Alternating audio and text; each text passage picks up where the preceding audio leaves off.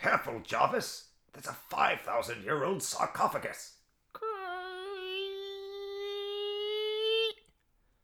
My word, Jarvis! Bring over your lantern. Dear Lord, there's a podcast in here. Geekly Yoked is a proud member of the Crossover Nexus. To find more blogs and podcasts about the intersection of faith and pop culture, check out crossovernexus.com. Tell them Bilbo sent you.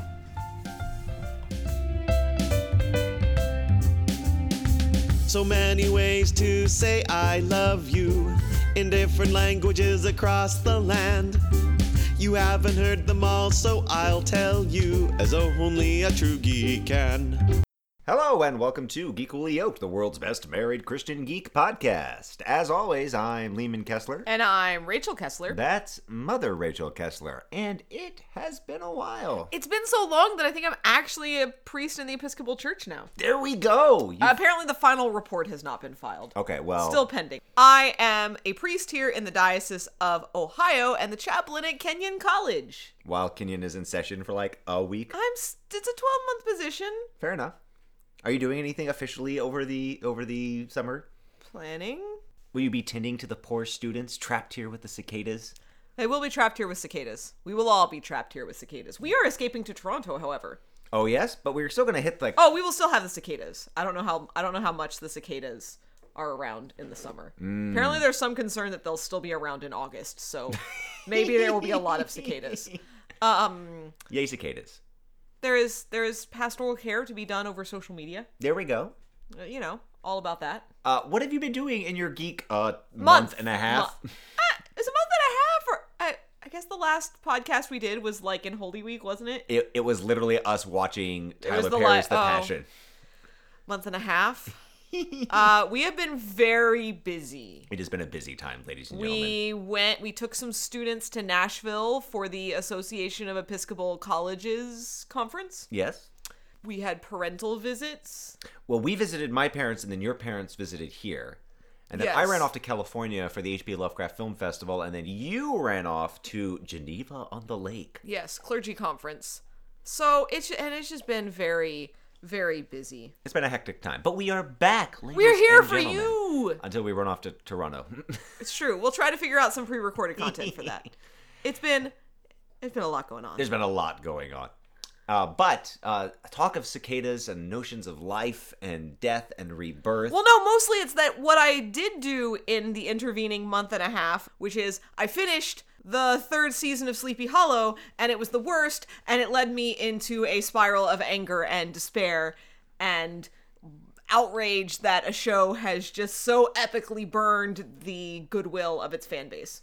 Whoa, there is a lot to unpack in that. Rachel. It hurt me! It hurt me deeply! Have you been spending too much time on Twitter? I may have been following episodes of Sleepy Hollow on the Ickaby hashtag on Twitter. Why is it Ickaby? Why is it not Ickababby? Because Ickababby would be so much better. Too many syllables? Ickababby. No, Ickaby. How is Ickababby formed? Ickaby. All right. Anyway, it just so Sleepy Hollow, for those who have not been following the doings of Geekly Yoked over the last 3 years now, 3 I guess? years, 4 years, I don't even know. Sleepy Hollow was a delightful glimmer of weird wonderfulness that appeared on the Fox network. And it was whimsical, and it was wonderful, and it worked. It held together its absurd premise of Ichabod Crane suddenly rising from the dead in modern day Sleepy Hollow from the Revolutionary War, with the just incredible chemistry of its two lead actors. And unfortunately for the writers of the show, who were invested in these two lead actors being purely platonic companions, these two lead actors had amazing chemistry. And so they had to destroy that in the ensuing seasons of the show, sidelining the character of Lieutenant Abby Mills to the sideline and focus on the not people of color characters. Right. And it was super problematic. And then in the third season, they swore they were going to do better, but they just They just like refuse to have Ichabod and Abby in like the same scenes more than like twice an episode. And it was really frustrating. And like it's a show that's sort of talking about how these two characters have this bond that transcends time and space and refusing to make that romantic. Is it that they're trying to build up to some like eventual, like they don't want to like? Because then they killed her. Oh. Did I not? Have I not told you this? Spoiler alert. Sorry. We might need to add a spoiler alert. Oh well, don't worry. There'll be spoiler alerts all up in the description. Yeah. Had I not told you that? You might have. It's hard to follow, and people on that show, I guess. Well, that's a good question. How good are they at killing someone and keeping them dead?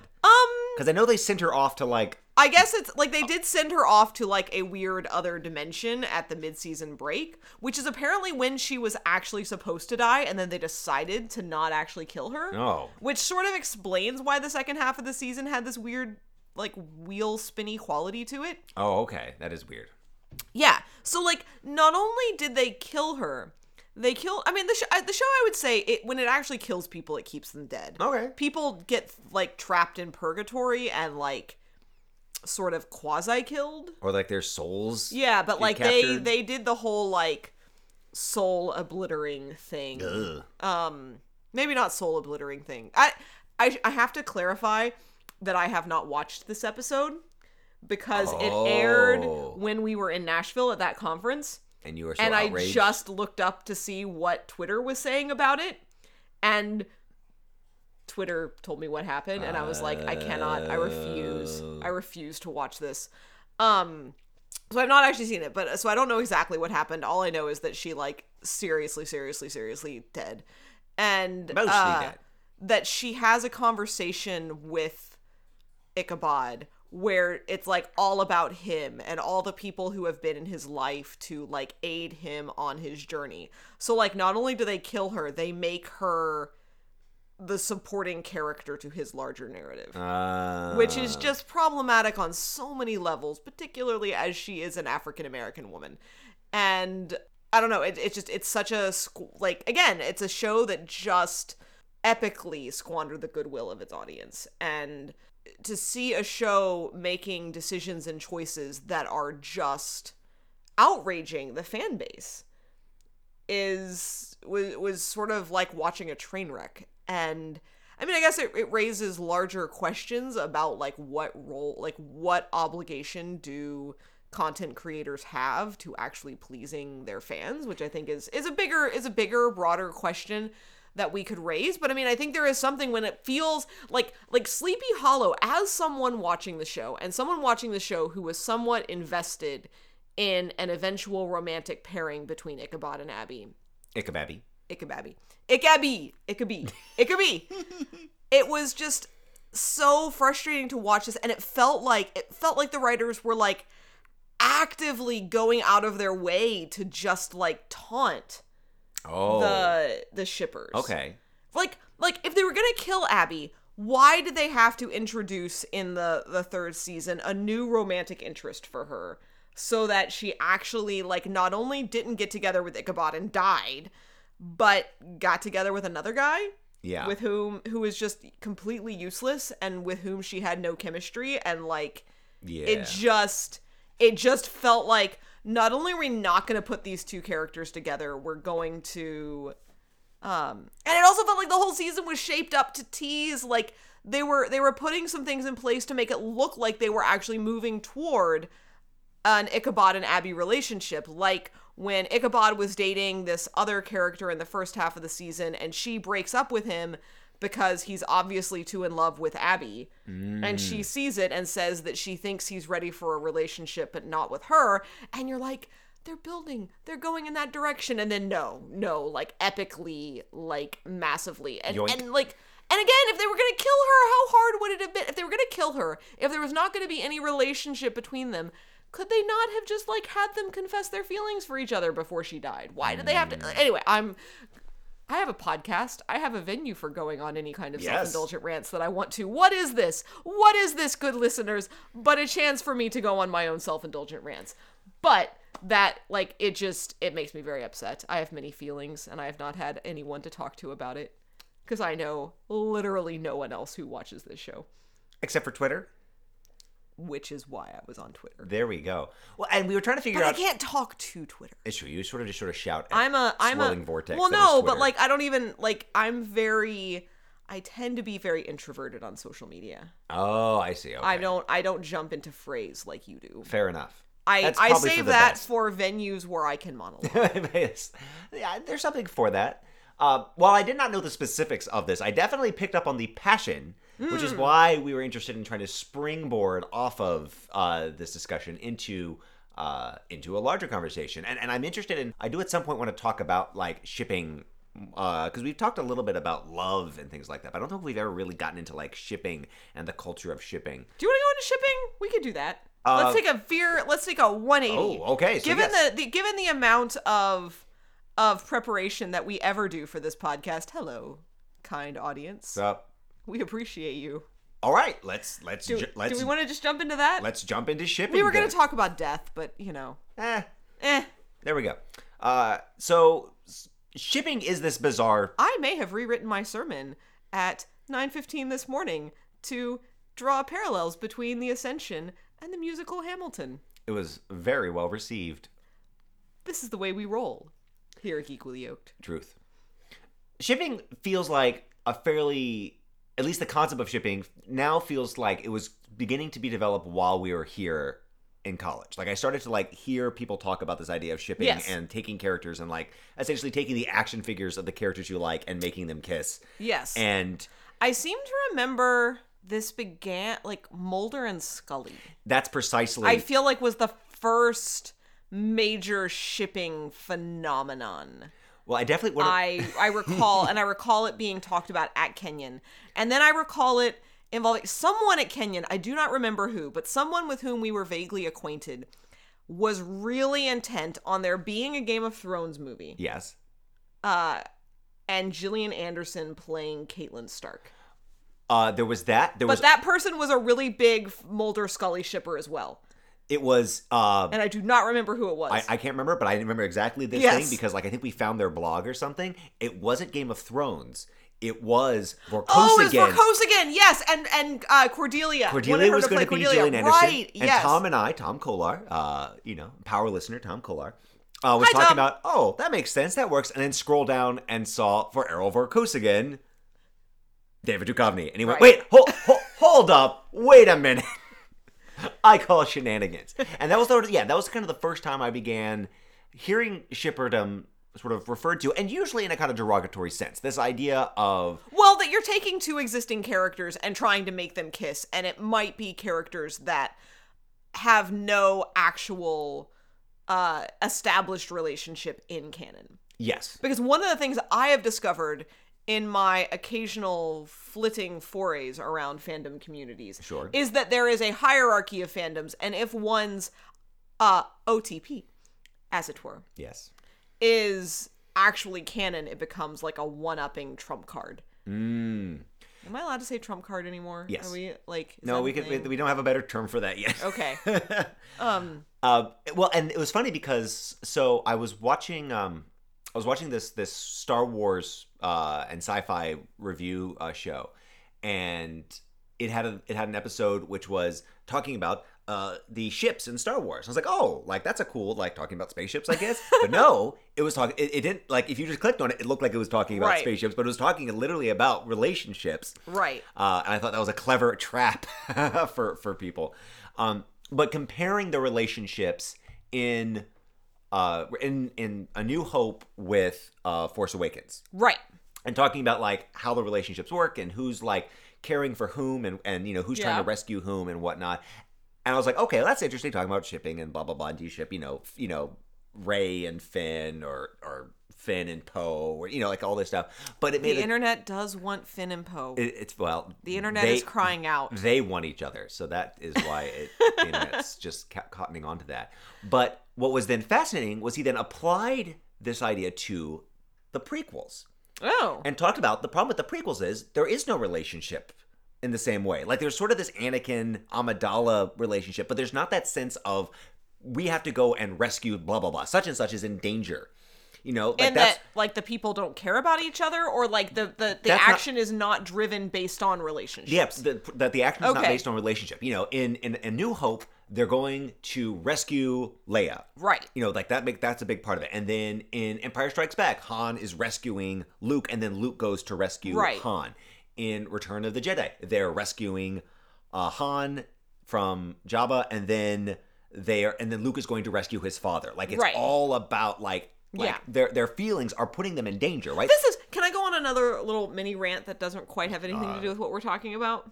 Yes. Okay, so I get annoyed because George Lucas went on about how like Star Wars is the family saga, and he wanted the prequels were the prequels because it was the story of Anakin, and it was the story of the Skywalker family, and it was the family epic story Yes. drama, right?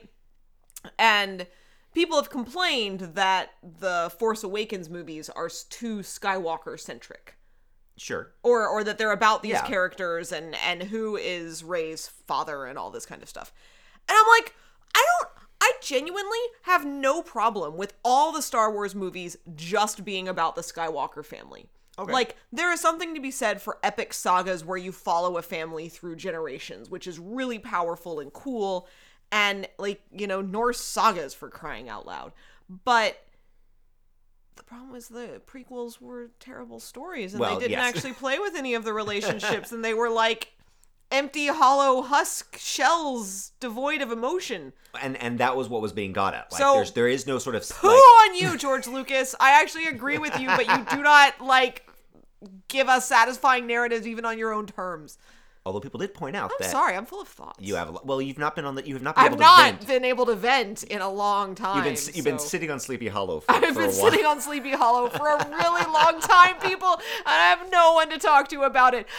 Not only do I not have anyone to talk to about it, but I don't have my friends who would indulge me by listening to me talk about it, even if they did not care. As they're staring at you blankly and As nodding. they're staring at me blankly and nodding, and that's what I need.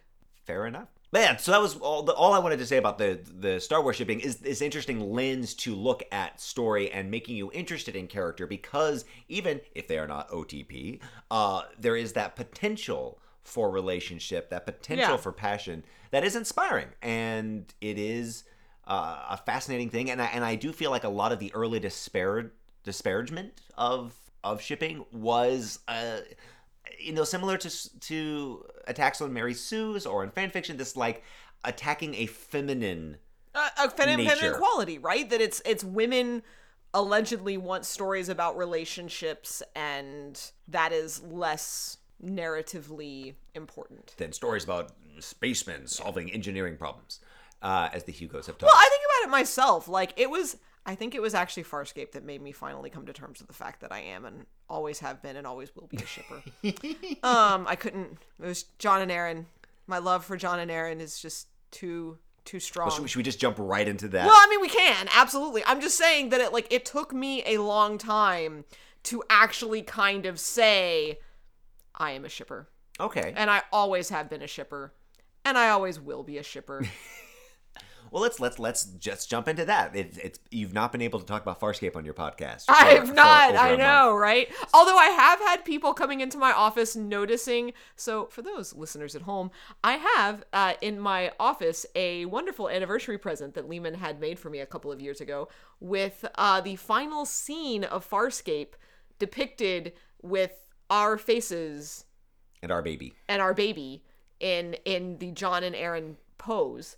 And I have it in my office, and I have had in the last week 3 or 4 people come into my office and comment on it, of whom I think maybe one actually recognized it as from Farscape. And so then I had to explain it, and then I had to see the look of oh, you're even more of a nerd than we thought you were.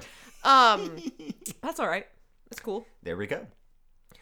So let's talk about that shipperdom, because that's a relationship that in season 1, as far as I could tell, the actors kind of decided upon. Well, I think it's Before the it's an writers example did? of I think the actors definitely. Well, it's okay. It's an example of it's what Sleepy Hollow could have done, right? Okay, so Sleepy Hollow is this show where you had these 2 characters that maybe were not intended to have any really strong romantic relationship, but the chemistry was so intense, and at least Tom Meeson, who played Ichabod Crane, as far as I can tell from like the interviews I've seen with him, he's playing it as a romantic. Like he's playing it as the character is undoubtedly in love with Abby. And the writers just refused to act on it, and it killed the show. I think that the refusal of and the writers, like the showrunner also changed over a couple of times, I think, in Sleepy Hollow. But the flat out refusal of the writers to act on that relationship just killed what worked about the show, because they wouldn't act on that chemistry, and so they separated those two characters. Or sent them into different dimensions. And just, it's hard to make that sustainable, because, you know, the storylines were too ridiculous to be sustained without that, like, core human emotion. Yes. And I think that's the other thing relationships do, right? Is that relationships, especially in science fiction or genre stuff, they take what could be incredibly heightened, unrealistic concepts and ground them in a kind of shared humanity. That we might not, you know, to go back to Farscape, we might not be able to get wormholes and like Farscape is just such an outlandish show with that often, like, it really felt like the writers were just throwing stuff at the screen to see what would stick. Yeah. I think the reason that Farscape had to have such a central romance is that it made it, in all the talk about wormholes and Scorpius and Scarens and Peacekeepers, it made it a love story. And it made it a story about finding home and family in an alien world. And I think, I think that is something that everyone can relate to. Well, and that's fascinating because, okay, so that opens up a whole other conversation about... Oh, go ahead. Well, that opens up a conversation about if it is fundamentally a love story, then what about shows that aren't or don't see themselves that way? Oh, fair enough. Well, that's... Okay, let's get back to that. But just to say, to, again, draw that parallel with Sleepy Hollow, so Farscape is a show that began where they had no intention of getting John and Aaron together, at least not so quickly, Sure. and at least not... at the very beginning, they weren't saying, oh, we're going to set out to write the greatest science fiction romance of all time, or that this is going to be a story about these people finding love. But you had two actors who had incredible chemistry, and you had, a set where, from all I can tell, everyone was given a lot of leeway to kind of do whatever they wanted to do, and there was a lot of, like, creativity and improvising going on. And you had two actors who just decided to play. The actors actually talk in one of the audio commentaries about how, like, in their minds, John and Aaron were sleeping together off set, like, all the time. Yeah. Like, off stage, that they just, like, had this sexual relationship. And that's and that, again, makes the Farscape romance so fascinating, because this is a show where the main characters do, in canon, sleep together about 2/3 of the way through the first season. And it's not really discussed all that much, but it's there.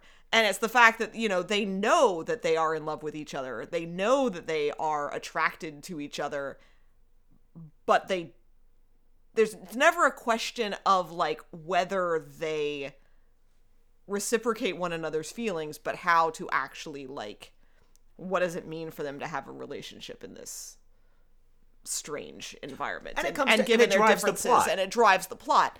And I think the writers were really, really brilliant to not ignore that, but to finally let it happen. And they found incredibly creative ways to bring tension into that relationship, which could only work in science fiction. Like when you, for example, decide to split your protagonist into two people so that one of them can get together with the love interest and the other does not. That is certainly a solution to not wanting to get. But they were able to play, even in I would say the second season. There's a good chunk of the second season where, like, I think even the actors talk about how they tried to keep them or like find excuses to keep them apart. Oh, I see. When they could, because they didn't want to move the romance along. But they still, even in that second season where they were trying for, many episodes to find reasons to separate them or not keep them together, they still devoted like the central episodes, like the central plot, like meta plot heavy episodes of season 2. As much as they function on revealing Scorpius's character or revealing the plan of the Scarens, or the ongoing tensions and war between Scarens and Peacekeepers, they also drive forward the plot of Jon and Arryn. Well, and the show was also good because it maintained multiple complex relationships. Yeah, right? It's absolutely. not just their romance. No. You have the Channa and Dargo relationship, but you also have the Jon and Dargo relationship. You have the Jon and Scorpius relationship. Like, there's a lot of complex... Jon and Scorpius relationship, super sexual. Jon and Harvey relationship. Yeah. Well, no, absolutely. And I think, again, it's what makes Farscape so interesting and dynamic is that it is definitely a show. It's one of the first science fiction shows that played really creatively with relationships. Yeah. That said, we're gonna put a bunch of like people and aliens on a spaceship, and that's gonna lead to some weird stuff. There's Jon and Chiana stuff. Yeah. Like there is definite sexual like Jon and Arryn drive that show, but there is massive sexual tension between Jon and Chiana on both sides, right? Like, I mean, Chiana's clearly like maybe in love with is too strong a word, but deeply attracted to Jon the entire series from the time she comes onto the ship. And yes. they do finally get to sleep together, sort of. She manages to take John Crichton's virginity in a way that only Farscape can do. But so there's the Jon and Chiana relationship. There's the Jon and Zahn relationship.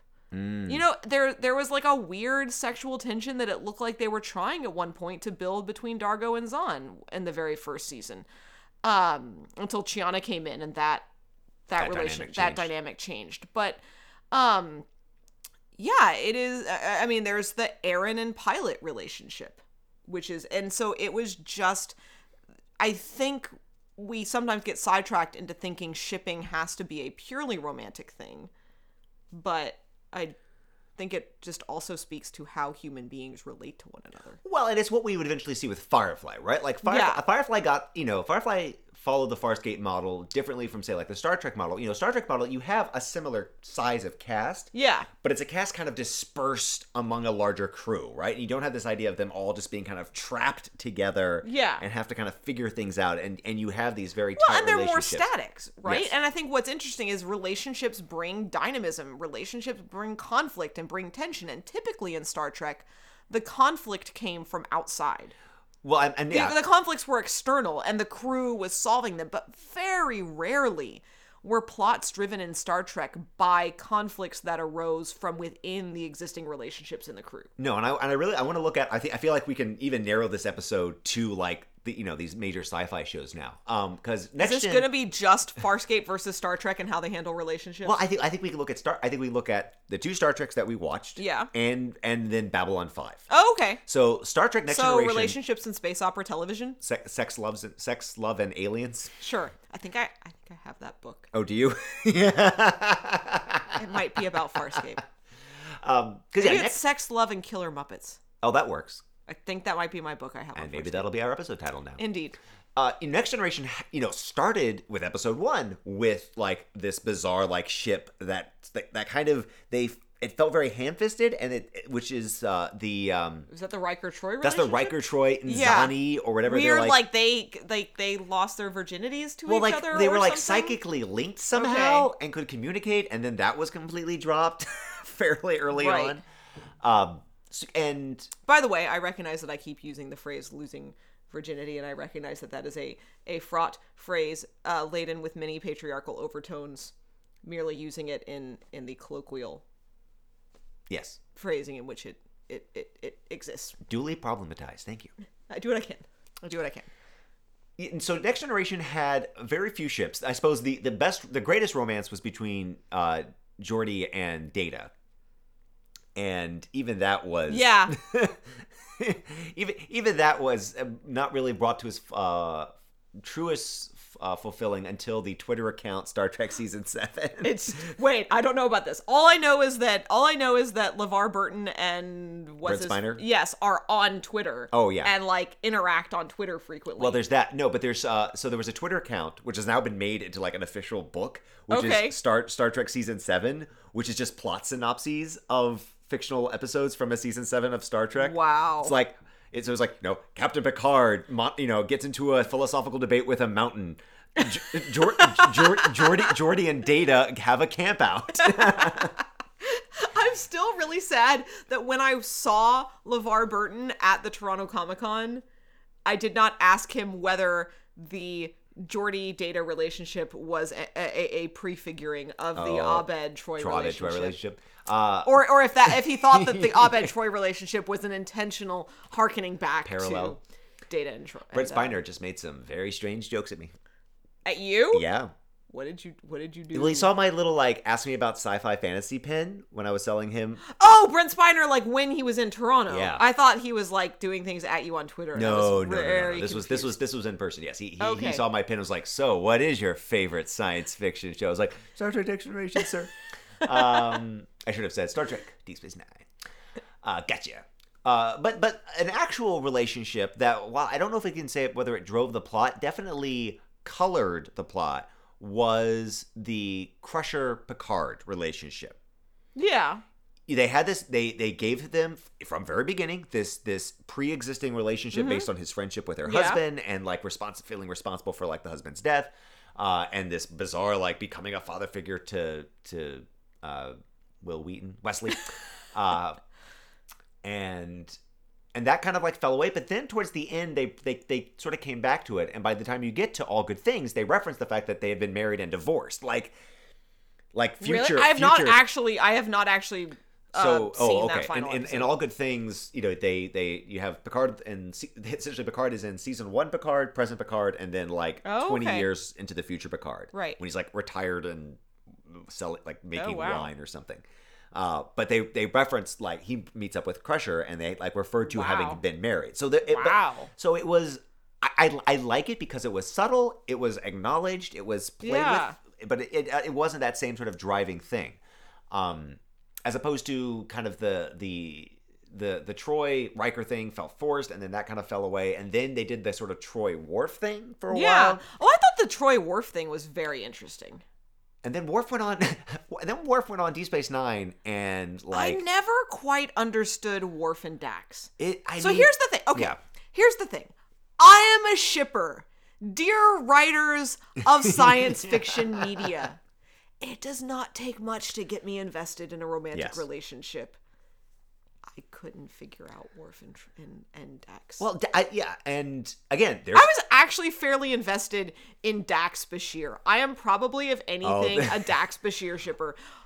Mostly because I had a major crush on Dr. Bashir as a teenager and wanted to be Jadzia Dax as a teenager, and so there's a lot of adolescent psychological weirdness going on in that. But be that as it may, if I am anything, that is my Star Trek shipperdom in. Whereas I mostly shipped Bashir and Garrick, so that's how that works. But in that show, you had the relationship. I suppose the big ship relationship of that, because Cassidy Yates and Sisko, whatever, that's fine. But was the Kira and Odo, yeah. And that relationship went into some interesting ways. But they never should have gotten together. It worked so much better as unrequited love. It did, and when they were together, it got strange and weird. Although much better than Kira Dukat, and I know there are people out there listening who creepily ship that, and you should feel ashamed of yourself, Randy, because that is wrong. Doesn't Randy specifically ship the Mirrorverse versions of them? No, it's the regular versions. He Mirrorverse Kira is its own other thing, so we should just get away from that. Okay, but let's talk about that, because this is something Deep Space Nine was able to do that Next Generation didn't do. Yep. Again, I don't think any Star Trek series ever, Brian Fuller, if you're listening, please try. But I don't think any Star Trek series has ever managed to do romance well. Really. Yeah. But Deep Space Nine at least began to unpack and explore what human relationships could be. Yeah. No, that's right? true. And so you are, by human, I should say person. That's to right. person, Sentient relationship. sentient relationships could be. And I think Kira Dukat is a brilliant example of that. I mean, that's probably my favorite relationship on the show. Well, if they didn't get romance right, they did get like interpersonal conflict and interpersonal dynamics really well. Like that's the big thing that the show, I think, like the friendship between Miles and Bashir. Yeah. You know. Well, there's so many that you can, and like even Cisco and Dax's relationship. or Cisco and Dax, absolutely, but even Kira and Dax. Yeah, I mean, they had two female characters, and at some point they made them friends, and they just did things together. True. Right? And they didn't like super call attention to it, but these were the two main women in the cast, and they just They were quietly they just- Bechdelled them. basically, and like I mean, I think that's fairly significant. Now that we're talking about one bus station in space, let's go now and look at the other. So Babylon 5. The big relationship in that, well, the two big relationships of that are Dude Bro and Alien Girl. I haven't watched it in a while. Bruce Boxleitner and Mira Furlow. Delin from yes, Lost. that's the one. No, not Delin from Lost. She's Delin on Babylon 5. She's Rory Gilmore on Lost. Rousseau on Lost. I fail. I've got to go serve eggs to college students in a bit. Relationship, and then so that's the main romantic relationship. British McBeardy and Russian girl. What? The British guy with like the stick who hits people and Russian girl who Ivanova. Wait. Oh, British dude. You know what I'm talking about. Beardy British I know dude. what you're talking about. Or was he Welsh? British dude who stepped out of a J.R.R. Tolkien novel Yes. because apparently J. Michael Straczynski was like super I need a fantasy influenced by I need a fantasy story in space. So in season 3, Strider shows up. We're gonna bring in Strider and the The Rangers. I know. Well, King Arthur was on that show, okay, and Jack the Ripper. I love that show, but I do not pretend it is a good show in any way. Yeah, but that's interesting because Ivanova, that's another example of unrequited love. Yeah. Right? And Ivanova also was supposed to be the gay character. Yes, that's right. Right? I mean, it's because she was supposed to have that relationship with the telepathic character in the first season and a half. So, and I think it was our friend Andrew pointed out, like, as bad as the telepath storyline is in season 5, and if you have not watched Babylon 5, just don't watch the first half of season 5. I'm just gonna throw that out there as a like general principle for your life. There you go. But as bad as Byron was with his like 90s hair and goth clothing and like weird telepathic cult, and his weird love story, because there's another love story with Lita, who was the like took over the telepathic storyline after Ivanova. After Ivanova left the show. Yeah, because fake Ivanova showed up. Fake Ivanova showed up. Or not fake Ivanova. Fake Ivanova did show up, who was like ended up being Bruce Boxleitner's like second wife or something, or first wife or something like that, who took over command of Babylon 5. She was fake Ivanova. But then there was another character who came on to take over the telepath storyline.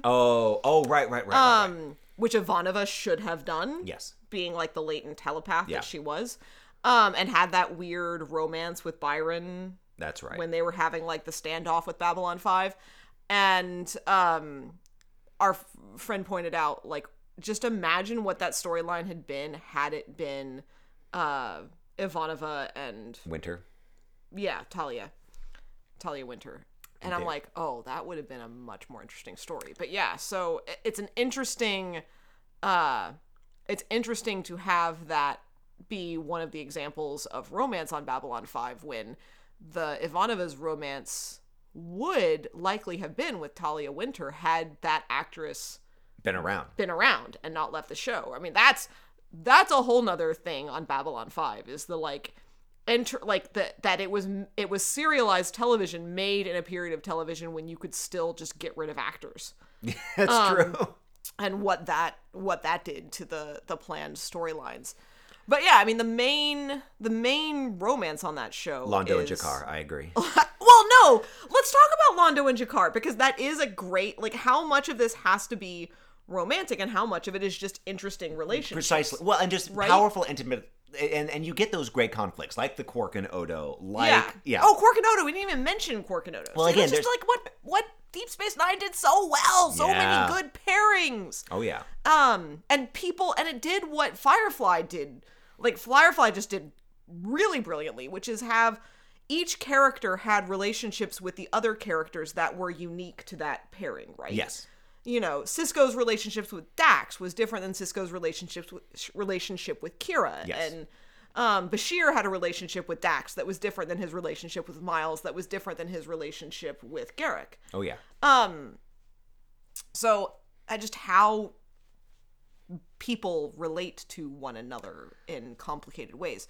But yeah, so Babylon 5, I think Jakar and Londo make that show. Oh yeah. Like, I mean, you could just watch that show just for the trajectory of their respective characters. Right? Two people who begin as just embittered rivals and enemies from, I mean, okay, they are the space Israelis and the space Palestinians. Let's be honest. Yes. They are. Yes. Basically. And like managed to come to a place of like forgiveness and acceptance and allyship. And ultimately that becomes fractured through Londo's actions, but that their friendship remains, and it's just it's moving, and it's portrayed by the only two people on that show who can act. And it goes from being sort of like with Odo like and Quark, it goes from cartoonish. being sort of cartoonish and comical to very serious, and yeah. Again, there's this beautiful intimacy that works really, really well. Yeah. And it's funny that we keep sort of going to and talking about these, like, you know, these fascinating dynamic relationships between men, and we don't have a lot of that with women in sci-fi. I mean, we're getting there, and I'm Yeah. Well, it's my big criticism of Farscape, which is that Farscape had all these amazing female characters and never really built strong relationships between them. Right? Like, I mean, Farscape had, if you look at the 4th season of Farscape in particular, there's John and Dargo and Rigel and Scorpius. But then, like, there's Sikozu and Aaron and Shiana and who's the little, like, herb woman? Oh yeah, Granny Naranti. Yes. So like, and through the course of the show, Farscape managed to have a number of really strong, interesting women, but they never did a good job of building relationships between. They were always sort of at odds with each other. Yeah. And Aaron and Shiana, I think, had good reasons for, and they're kind of the two women who stick through the longest. And by kind of the end of the 4th season, I think they were really building a relationship. But it's my criticism of that show, which again goes back to the Deep Space Nine and the fact that they actually had Dax and Kira have a positive relationship, but they didn't like ever really explore it in depth. No, it was just that they and the big antagonistic relationship between women on that show was Kira versus Kai Wen. Yeah, I mean, it was Kai Wen versus Yeah. everyone, but that Yeah. specifically, like, it comes close. And I mean, Kai Wen was never a big regular on the show until later, and again, not to the same degree as like Dukat and Kira, but yeah, that interesting kind of antagonism pairing. I can't think of that on the same level of of Babylon 5 Yeah. or something like that, and that'll be interesting to see. And we're very excited because next Star Trek is going to be filming in Toronto. Brian Fuller is the showrunner. I'm so excited. I'm really excited to see how they use the Royal You have no York idea. Hotel I'm jumping up and down on the couch right now because I'm so excited that there's going to be a space opera show and Brian Fuller is the showrunner. But really, the greatest romance in all of television, sci-fi and none, the true ship to rule them all, is from a show that we introduced to some students tonight and shocked them, and only that show. The Mountie Show. That would be the relationship between Brendan Fraser, or Brendan, what's his name? Benton Fraser. Benton Fraser and Diefenbaker. Actually, Oh, excuse me. I still have, it occurs to me like right now that I still haven't actually, like, though the DVDs are sitting there on the shelf staring at me, I haven't actually finished that show ever. Oh. But apparently in the like final like towards the end, because it's another example of a show where they replaced the main character. Yes. Different actor, and they managed to pull it off with the whimsy of like the first Ray was undercover with like the mafia, so they had second Ray who was playing the same character but very obviously a different Callum actor. Keith Rennie from Callum Keith Rennie television's from Battlestar Galactica. And apparently there is like legitimate due south fandom shipping of Benton Fraser and second Ray. Well, there we go. And apparently they go off together in the end. They ride into the sunset. It is kind of. And so like you joke. There we go. But apparently it's another like... So I don't know, where are we at with this? That there is something to be said. So I guess what we began this conversation with that we haven't really... We sort of went into looking at the dynamics of human relationships in these shows. But what about like that phenomenon of trying to bring together characters who were not canonically meant to be? Like linked together in a romantic way? Well, what I'm hearing from you is that it's almost less that they didn't create Ickababy officially on the show, but that there wasn't enough left from the show without Ickababy there. Yeah. Right? Well, and again, it's funny because I keep hearing myself on this podcast talk about like, you know, let's look at relationships. They don't have to just be romantic. And yet I'm so angry that they didn't leave room for Ickaby to be a thing. But again, it's when that energy and chemistry is there and the actual creators of the content aren't acting on it, you can see why fan communities would want to respond to that and would want to fill in that gap that seems like it's not. Because I was kind of getting in a conversation with a friend about this the other day, our friend Alice, who may or may not be listening, about how like fan fiction in its best form, because shipping is tied into fan fiction, right? And fan fiction in its best form is just a different sort of literary analysis. Okay. It's just another way of saying, like, here's how I'm reading this text, here's how I'm responding to this text, and here's how I'm midrashing almost on these characters and what I think about them. And so if audiences are perceiving an energy around a certain relationship in a work of fiction and want to create more works of fiction where that relationship is explored, this seems like a legit thing. Well, once the new Star Trek comes out, we can return to this and talk about who we ship. Brian Fuller can do romance. Dude. If Will and Hannibal taught us nothing else. If Granimal taught us nothing. There we go. Well, thank you all. Apologies for our tardiness. We will try to do better. But as we've said, it's been a busy time. So yes. Thank you all from the World of Faith family. And... Phantom. Thank you. That's how long it's been. I forgot our outro. Help us. For the World of Faith family and fandom, geek out, y'all. Bum bum ba dum da dum da da. Bum bum ba dum da da da da. Bum bum ba dum da dum da da. Bum bum ba dum da dum da da. Bum bum ba dum da dum da da. Bum bum ba dum da dum da da. Bum bum ba dum da dum da da. Bum bum ba dum da dum da da. I have tried so many times to make a song for you, but I can never seem to find a tune unique and new. So I sit and think and really rack my brain, but all the songs I write just blur and start to sound the same. I would love to write a song that has that sense of joy you give to me, but all that ever seems to come out are simple tunes from the mid-'80s. I want to sing for you.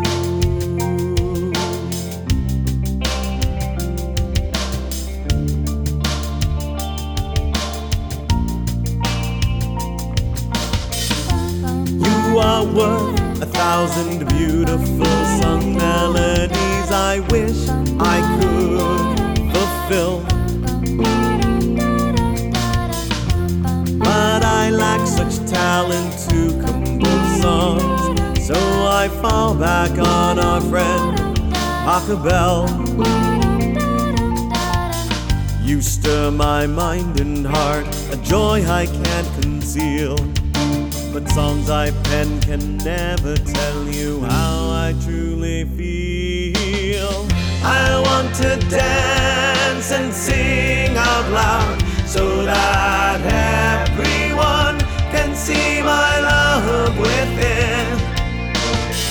I wish I could write you a song so that all the world would want to join in.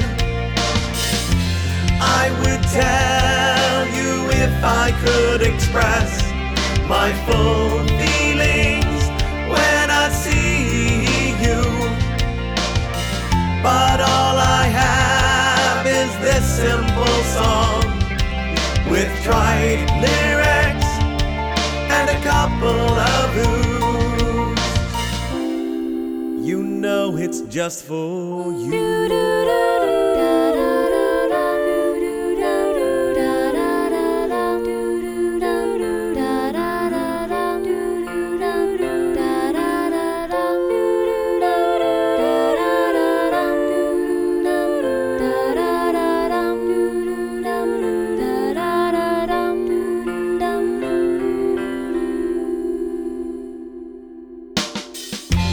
I will shout and gush out loud to everyone about your perfection.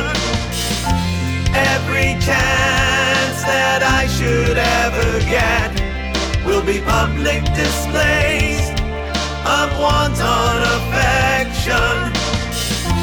I will tell you ad nauseum there is nothing else that I will pursue. The only thing people will remember, I'm that guy who really loves you. I really love you. In case you never knew,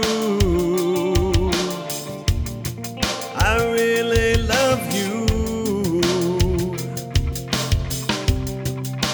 Really